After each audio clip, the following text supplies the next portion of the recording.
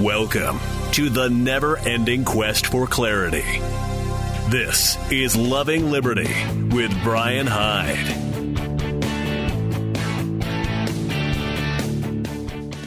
Hey, welcome to Loving Liberty. So glad you could join us today. My guest is Eric Peters from EPAutos.com. Eric, we both took a little bit of a respite over the last week or so we're back to talk about current events from hopefully a principled and optimistic point of view without ducking reality. First of all, let me ask you this. I know you took a little reality break, as did I. Talk to me about how that worked for you, and would you recommend it to others?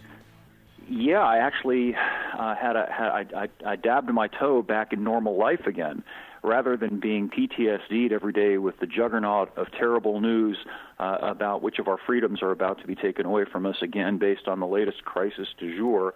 I spent the weekend rehabilitating my chicken coop, getting some chicks and some ducks, and going to the rural store where normal people were walking around without face diapers and without being cattle shooted. And I said to my girlfriend, "My God, this feels like America again."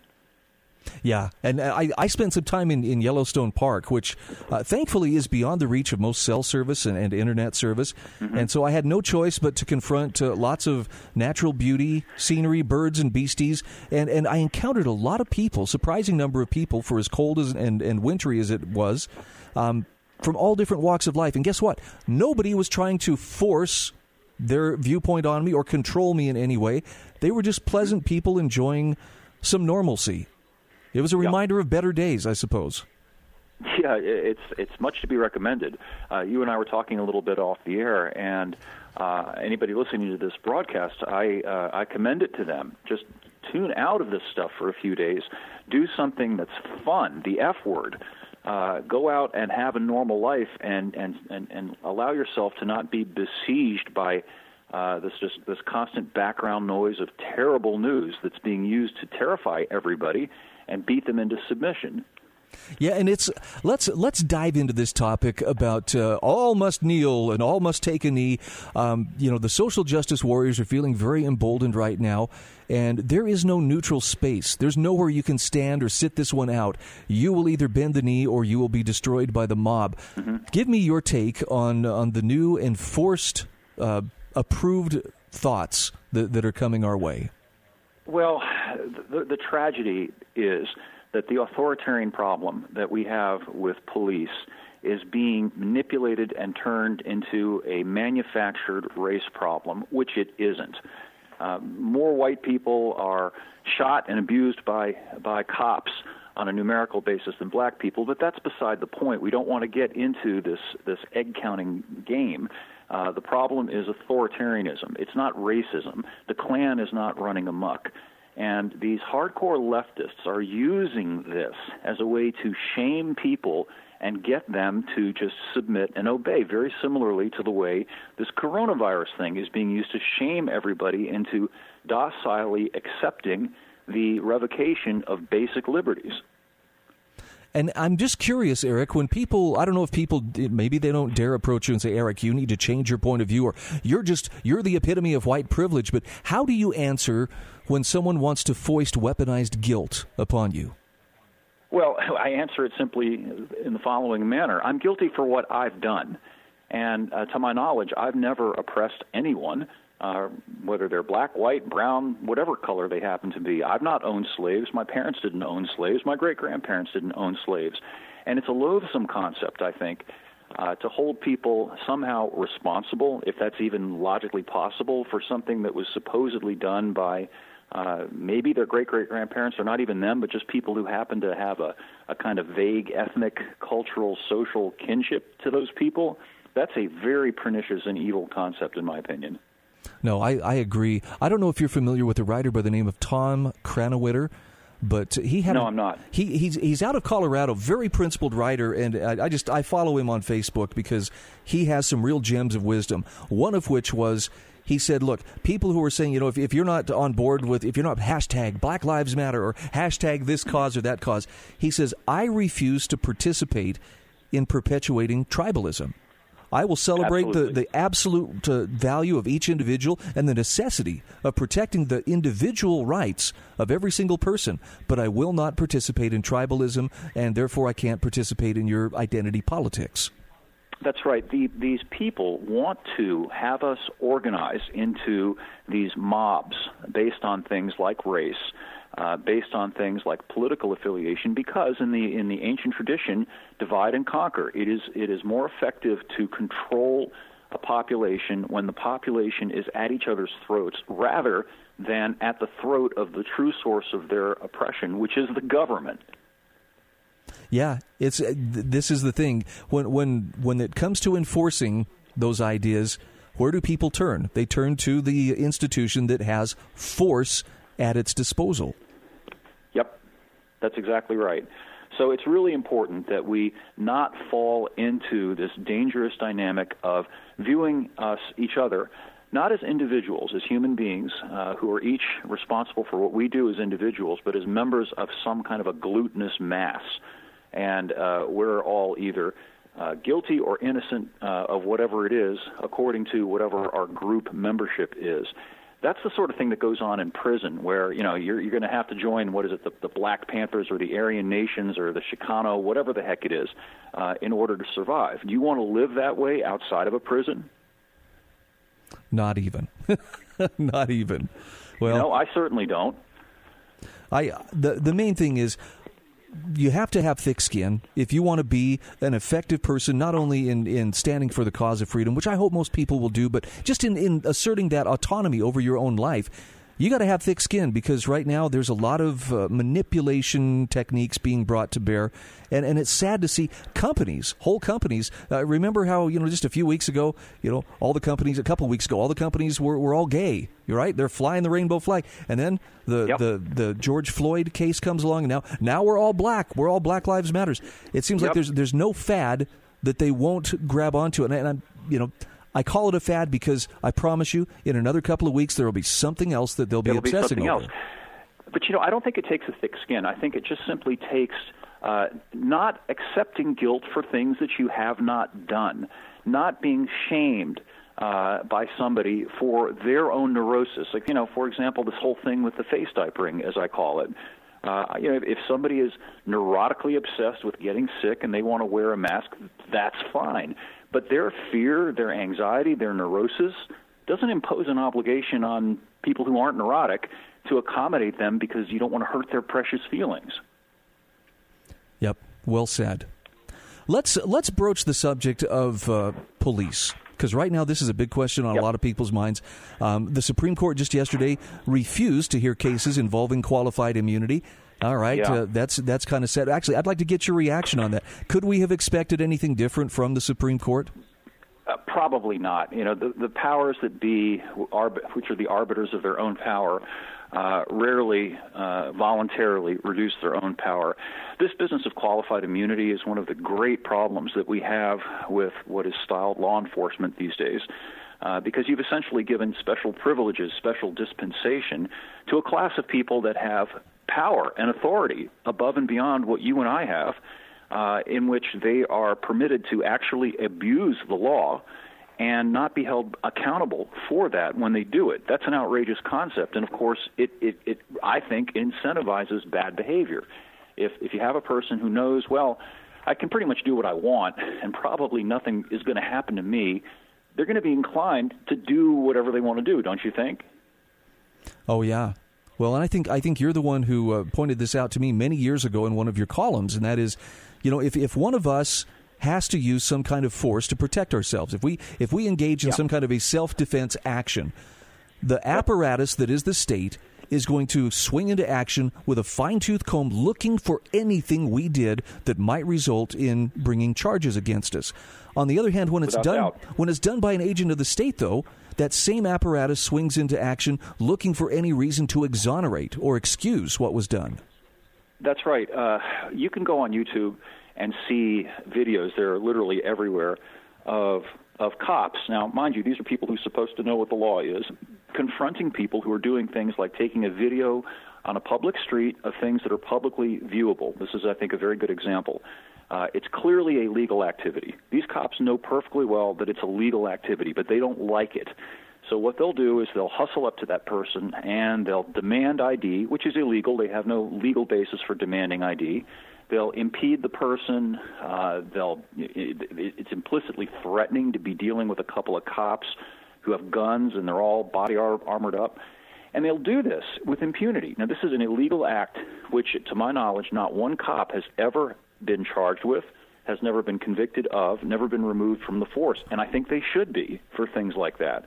When they knowingly violate a law and practically laugh in the face of somebody, it's not a trivial thing. Those things should be dealt with severely, in my opinion.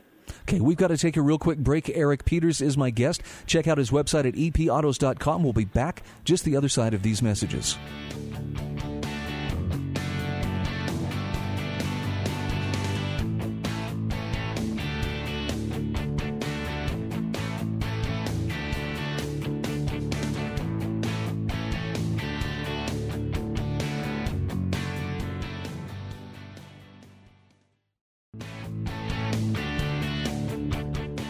Hey, welcome back. This is Loving Liberty. Today we are talking with Eric Peters from epautos.com. Eric, a big concern for a lot of people right now is should there even be police? I mean, come on, we've got the defund the police movement. We've got other people. Blue Lives Matter. Give me your thoughts on the current conflict out there about the police, and what do you see that should be happening instead? Well, I think we could look at this. It would be, I think, informative to look at it from kind of a market point of view, in that policing is a service, isn't it? It's a service that we're compelled to pay for, and I think that says a lot. I think if police were primarily concerned with doing what they say they do, which is serving and protecting, meaning protecting people's rights, protecting people's property, keeping people from being killed by thugs, if they were performing that sort of service, I think the majority of us would probably willingly pay. We wouldn't even have to be forced to pay tax dollars to fund that. The problem is much of what goes on under color of law with badges and guns has to do with enforcing these various edicts and petty tyrannies on people, things like seatbelt laws at the bottom of the scale, all the way up to this business during this corona thing of tackling moms walking their kids in a park in violation of a quarantine and hutting a salon or another business. The guy's just trying to earn a living, that sort of thing. And people are tired of that. I'm tired of that. And I think that's what people want to defund. And I'm all for defunding that sort of thing. Well, and I think we're being offered this either-or dilemma. Look, you either completely support the police or, you're completely, wanting to get rid of them entirely. The best suggestions I have heard so far have involved something along the lines of, if policing is to remain, at least let it be subject to market forces. And that means maybe, first of all, get rid of qualified immunity.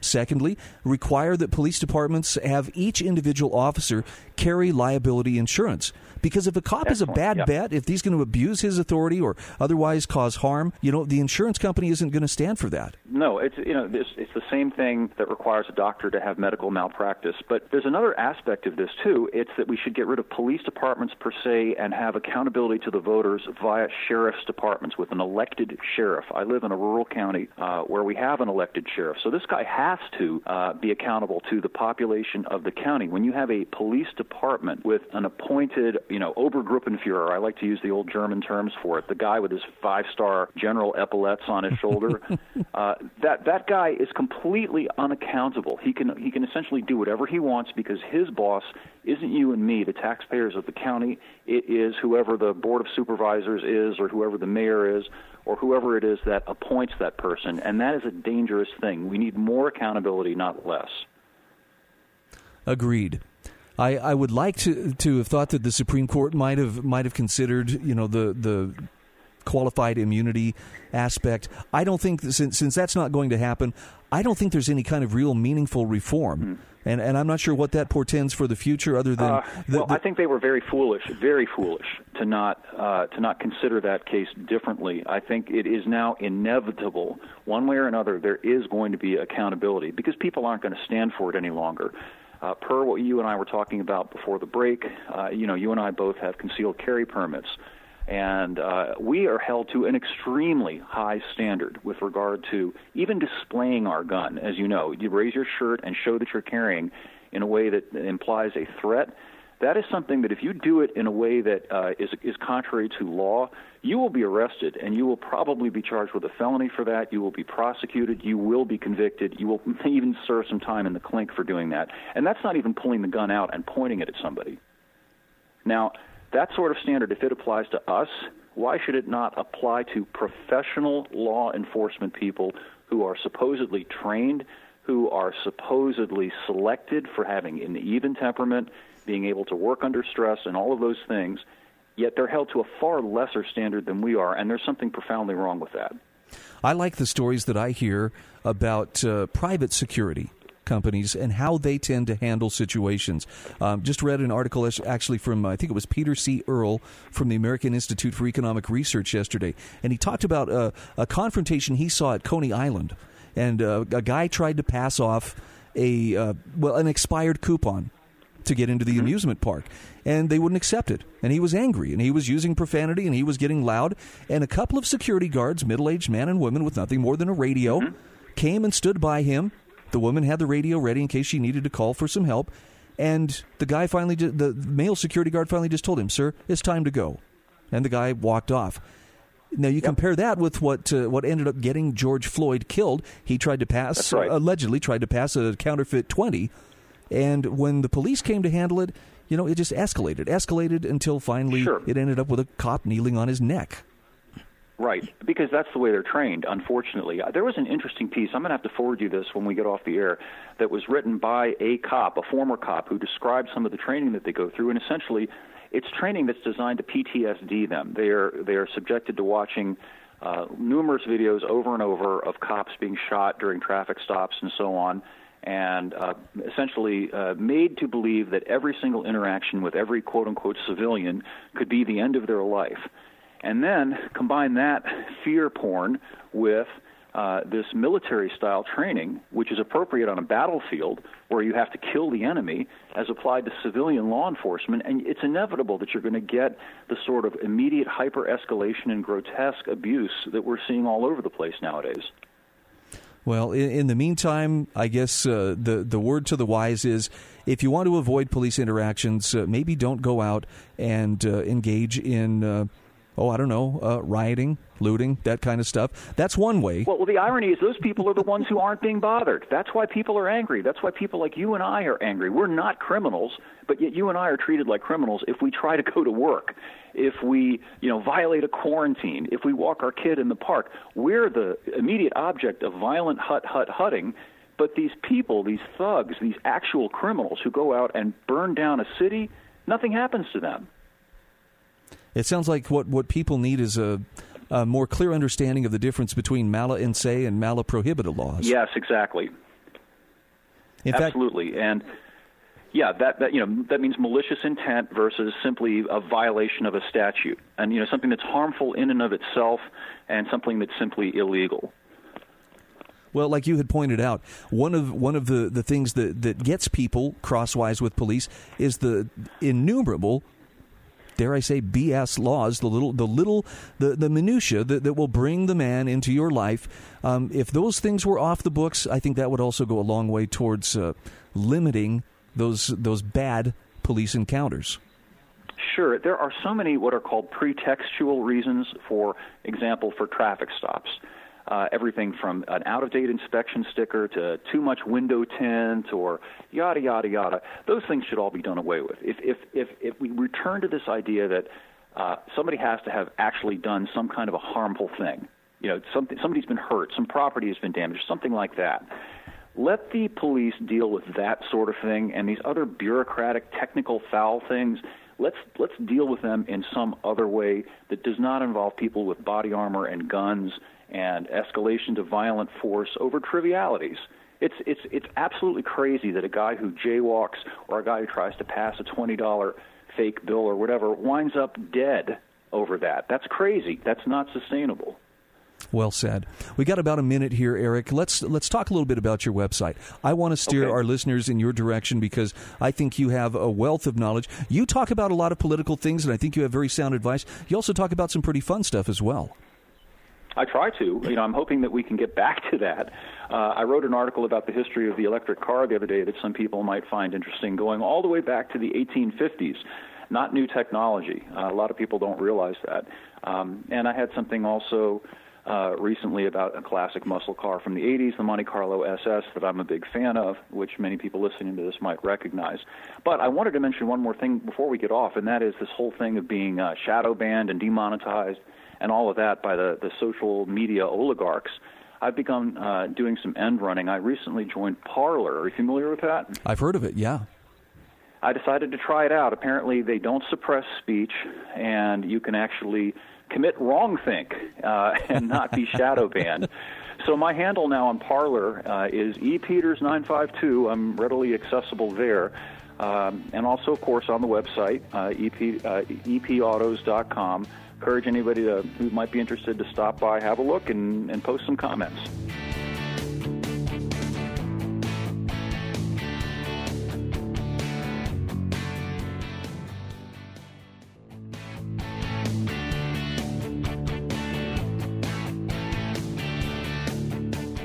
Hey, welcome back. This is Loving Liberty. I'm Brian Hyde. Again, please hold your calls until the next hour. We'll open up the phones then. I know you have a lot on your mind, as do I. And let's talk for a moment about our situation. Eric Moutsos, who, in my mind, is becoming one of the leaders. He has, in troubled times, there are people who answer that call to step up and provide leadership. And I think Eric is probably one of the most shining examples of someone who is doing this and doing it for the right reasons. This is not about, furthering his brand or, creating a name for himself. It's about recognizing a need, having skin in the game, and stepping up and doing something simply because it needs to be done. And he had a very thought-provoking post. He posted this late last night, actually, on Facebook. Listen to what he says here. He asks the question, how did they convince the world to social distance, mask up, have no funerals, forcibly homeschool while still taxing us for public education, stay in our homes, stop going to church, forfeit incomes and personal businesses, turn on our friends and neighbors with a phone number? Actually, I think he means turn in our friends and neighbors with a phone number, hug our grandparents through plastic, thoroughly have us on the verge of civil war with each other. That's a fair question. How were we convinced to do or to go along with all of these things? Eric says all to turn around and then tell us that most of it is nixed and completely negated if we want to protest, if we want to riot, if we want to kill even more people, loot businesses, many already on the edge of bankruptcy, deface national monuments, destroy our cities, defund and disband our police, set everything on fire. And all the while, we're allegedly at tremendous risk from an oh-so-deadly virus that can be diagnosed without official testing, or with so-called testing being counted and reported dishonestly, and reported on death certificates even if we die by falling off a cliff. And even though it's super dangerous, things that actually keep us healthy, like health food stores, farmers markets, garden nurseries and seeds, gyms, health facilities, chiropractic centers, naturopathic health centers, outdoor activities and parks, those are all taken away.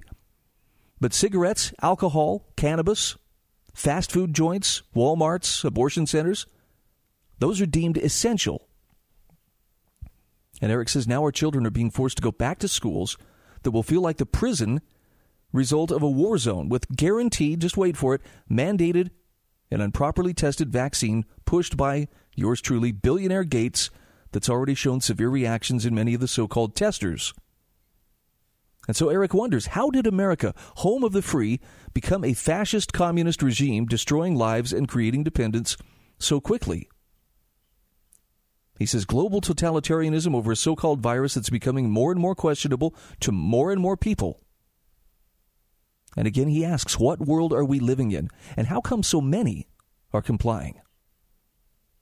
He says, think about it. Think hard. It's right in front of you.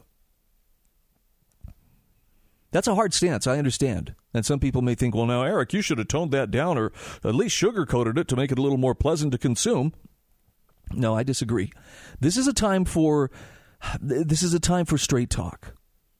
It's a time for truth to be spoken, even if that truth is not pleasing to your ears or if it is sometimes painful to acknowledge. That's the price you pay for being a citizen, or at least a contributing citizen to the world around you. You got to be willing to think clearly. You got to be willing to think independently and face unpleasant truths as you help to seek solutions rather than try to outsource it to somebody else. Because I promise you, in this day and age, the more you outsource this to somebody else, the more they will come up with a solution that benefits them at the expense of your autonomy, your liberty, your ability to live free without a hand clapped over your mouth. And it leads us to another point, which is the incredible double standard that we have seen emerge. I mean, for so long, the first time Utah Business Revival had its meeting at the Salt Lake City County building, this has been a couple months ago now. The first time they had that meeting, Eric Moutsos called me and said, "Are you going to be there?" And I told him, yeah, I'll come. And he asked me, "Are you willing to be arrested?" And I had to really stop and think, because that seemed like a legitimate concern. It was happening in many other places. I am happy to say, for the most part, Utah law enforcement really didn't take a hard stance on this. They didn't enforce things like you saw in other areas. Southern California, holy cow. Holy lockdown, Batman. They were ticketing people simply for sitting in their cars watching a sunset. Just ridiculous. But we had to consider things like this. Well, if I open my business, am I going to get fined? Is my business license going to be taken away? Am I facing the prospect of arrest? Again, we saw this play out over and over again in various places across the country. But in the meantime, after the death of George Floyd, look at all the thousands upon thousands of protesters that have come out and some of the activities that have ensued from there. Why is there no concern about gatherings of people as long as they're there to protest in the name of something that I guess is an approved narrative by those who are currently holding the reins of power? There's a great article by Anders Koskinen. This is from intellectualtakeout.org. Protester privilege and its corresponding kingmakers. And he spells out perfectly how this works. He says, New York City Mayor Bill de Blasio's army of COVID-19 contact tracers will not be asking New Yorkers if they attended a protest in recent weeks. That's according to city officials. Spokesperson Avery Cohen told the city, no person will be asked proactively if they attended a protest. The 1,000-strong Test and Trace Corps, however, will continue to ask, do you live with anyone in your home? They'll also ask about all of your close contacts. In other words, anyone you've been within 6 feet of for at least 10 minutes. Now, how this would not include anyone you've been next to at a march or a die-in, a rally, or other protest action is unclear. But then it seems there's a lot of uncertainty going around for Bill de Blasio and New York Governor Andrew Cuomo. The mental gymnastics they're doing would make anyone's head spin. Cuomo said last week of COVID-19 spread, please get that test. That's the one variable in this equation that we're not sure of. We don't know what the effect of those protests are. Now, the same politicians who have spent months insisting that religious gatherings must be forbidden and millions of people's ability to earn a living must be suppressed, even if it saves just one life, are now bending over backwards to accommodate mass gatherings far in excess of what an ordinary church service or business setting would accomplish. Cuomo said last week, if you were at a protest, I understand your point. I'm with you. We also have this situation with the coronavirus. Act responsibly. Get a test. Get a test. So Anders Koskinen asks, where was this trust for the pastors who wanted to reopen their churches and tend to the spiritual needs of their flocks? Where was this understanding for the millions of people left unemployed by government-mandated shutdowns of the economy? Surely churches and restaurants are able to better enforce social distancing and sanitation guidelines than any protest could. He says Cuomo knows very well what an aid the protests could be in spreading COVID-19. He's just choosing to ignore it. Cases will likely increase along with deaths, creating a very convenient excuse for power-loving politicians to prolong the economic and social shutdowns of the lives of ordinary Americans, many of whom had nothing to do with the protests in the first place, and who have actually been living up to the trust and understanding that Cuomo so graciously extends to his favored group of dissenters. Now, Anders Koskinen says George Floyd's death was a tragedy, and it's right and good for people to engage in peaceful protests. demanding the government change its policies and practices. However, he says the current practice of allowing for one type of protest in the midst of a public health crisis while demonizing other protests is an exercise in tyranny. As individuals, Cuomo and de Blasio are perfectly entitled to value the cause and the people of Black Lives Matter over the people who lost their livelihoods to the COVID-19 shutdowns. The problem arises, as Frank Meyer explained in his essay, Collectivism Rebaptized, when these men in power attempt to enforce their views upon others. Frank Meyer says a belief in the unique value of each individual person is a belief which is the first principle of any philosophy of freedom. But he says it's only the first principle. However deeply it is held, it is not by itself sufficient to guarantee the freedom of men in society. Too many interpretations are possible as to what the integrity of the individual person consists of. And given the persuasiveness of one of these interpretations, men will always be found who, if they possess the power, will attempt to enforce their interpretation on other men. End quote. Anders Koskinen says, is putting trust in certain groups while demonizing and oppressing others? In doing that, are Cuomo and de Blasio using the power of government to create disparities by attempting to enforce their definitions of integrity? They extend privileges to one class while others are demonized while asking for equitable treatment by their government. So it remains to be seen how long such government-created discrimination will be tolerated by the American people. We may yet see a quicker end to the public's acceptance of COVID-19 shutdowns as a result of this new set of standards. I'll have this posted in the show notes at lovingliberty.net. This is Loving Liberty. We'll be back after these messages.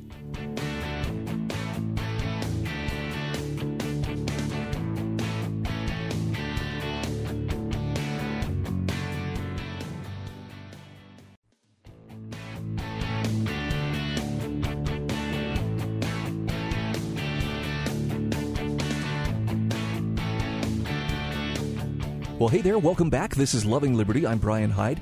Thanks again for being part of our growing audience. And let's take a moment here to talk about barbarians. Now, I've used this term before in describing what I thought was barbaric behavior. And that, victimizing other people, just wantonly trying to destroy any of the evidence of civilization or any of the facets of civilization just because, well, it's there. I just want to destroy it. Basically, people acting out in violent, destructive ways. And I've never felt bad about it, but boy, I used it once in a column that I wrote, and someone took real exception. I mean, it was like they felt like I had used a strongly forbidden word. And it got me wondering, well, do I really understand, what barbarian is, or am I misusing the word? And no, I still stand by, I think that when a person's actions are unnecessarily destructive or just they're just out of control, I think basically it's like the old, remember the Supreme Court justice, I can't exactly define what pornography is, but I know it when I see it. I would say the same thing for barbarism. And there's a terrific analysis in the WashingtonTimes.com from Richard W. Ron. New barbarians deny free speech to others and destroy historical artifacts. Now, he gives some pretty good examples. I want to share this with you. He says barbarians are groups of people who engage in wanton destruction of civilized places and institutions. Barbarians are driven by a desire for others' material goods through theft, looting would be another way to put that, and for power. Barbarism, he says, has a history as long as civilization. The Roman Empire in later years was sacked by various barbarian tribes. In the 13th century, the Mongol horde destroyed civilizations from Mongolia to the gates of Europe, Vienna, and much of China and Korea. In recent times, the Nazis, or National Socialists, started their barbaric acts by mass book burnings in 1933 in an attempt to destroy ideas they did not like.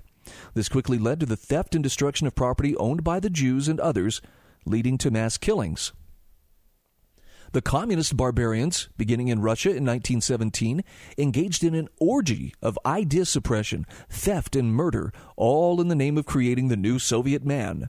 Millions of Ukrainian kulaks, small farmers and merchants, and others were deliberately starved to death, otherwise killed or put in gulags. And in China, Mao Zedong and his fellow communist barbarians seized power in 1949. In 1958, he launched the Great Leap Forward, which is estimated to have resulted in 30 million to 55 million deaths. primarily from the resulting famine. In 1966, he launched the Great Proletarian Cultural Revolution, which resulted in not only many more deaths, but also the widespread destruction of historical and cultural artifacts. After the Taliban seized control of Afghanistan, it undertook a reign of terror to consolidate power. As typical of barbarians, it sought to erase much of Afghan history, including the blowing up of monumental Buddhist sculptures in 2001. These are sculptures that were completed between the 3rd and 6th centuries. Do you remember that? Remember how the whole world reacted with outrage to that barbaric act? Richard Rahn says the new barbarians are acting true to form. They begin by trying to deny the free speech rights of others by establishing speech codes and approved speech. Then they destroy historical artifacts, including statues and monuments, and engage in theft and destruction of the property of others. See, under this definition and up against the backdrop of those historical examples, I would say, yeah, what we're seeing play out right now in the social justice cleansing of American history, I think it definitely stoops to the level of barbarism. And Richard Rahn says this is usually followed by the denial of freedom of movement and assembly and restriction or even seizure of weapons of self-defense, all in the name of public safety. Finally, he says there's the arrest and incarceration of those who violate the new restrictions and speech codes, including the dissemination of, quote, harmful ideas and assembly without permission, including attending religious services, etc. The new barbarians include the street thugs who often hijack legitimate peaceful demonstrations and then engage directly in the destructive acts, but in fact are controlled by ideologues and their financial supporters, who then, like Hitler, Lenin, Stalin, Mao, and Mullah Omar, stay away from the front lines where they might be injured. Now, the behind-the-scenes barbarians include self-described intellectuals, most often college professors who, in past times, were instrumental in the creation and dissemination of knowledge, but have often morphed into destroyers of knowledge. Members of the media, who lack both historical knowledge and are not smart enough to think beyond stage one, and who only report what they want to see rather than what is. He says also included are executives of media companies who have lost their ethical compass and who only see the short-run ratings increases and profits that come from covering and encouraging violence and chaos. And finally, members of the political class who have been unable to acquire total power through the ballot box and have now resorted to trying to seize power by any means. Richard Rahn says, if you, as I have, read much of the history of totalitarian movements, or traveled to places where the totalitarians gained control, or talked to people who have experienced it directly, or are the sons and daughters of those who have suffered, he says, you know my comments are not an overstatement. The new barbarians, despite their very limited knowledge of history, are smart enough to know that they must repress and stop free speech. In recent weeks, the New York Times, the Washington Post, CNN, and others have become increasingly explicit about not allowing contrary opinions on their pages or airwaves. Petitions are demanding that editors and other contributors to academic and other publications who have different views from the new barbarians be fired. Twitter, Google, and other new media are engaged in active censorship of views contrary to those held, some out of political expediency, by the heads of the companies. He says many of the new barbarians are so ignorant of history they fail to understand that slavery and serfdom and assorted cruelties were the norm of mankind until the last couple of centuries. In fact, a couple of African countries only made slavery illegal in recent years. So if today's standards were applied to all of those depicted in the world's historical monuments, most would need to be destroyed. And this includes the one to President Franklin Roosevelt in Washington, D.C., who put 120,000 innocent Japanese Americans in concentration camps in 1942 because they had the wrong ancestry. Richard Rahn says, students are no longer taught about the Scottish Enlightenment and its leaders like David Hume and Adam Smith, whose ideas so influenced the American founders. Many of the statues and monuments from at least the time of ancient Greece were erected to honor and to remind future generations the contributions that those so depicted made to human knowledge and advancement of civilization.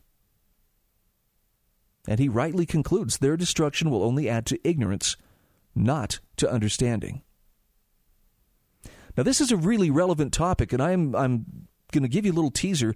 Tomorrow on my program, I'm going to be interviewing a friend of mine who lived through the killing fields of Cambodia. She and her family were survivors, but not by much.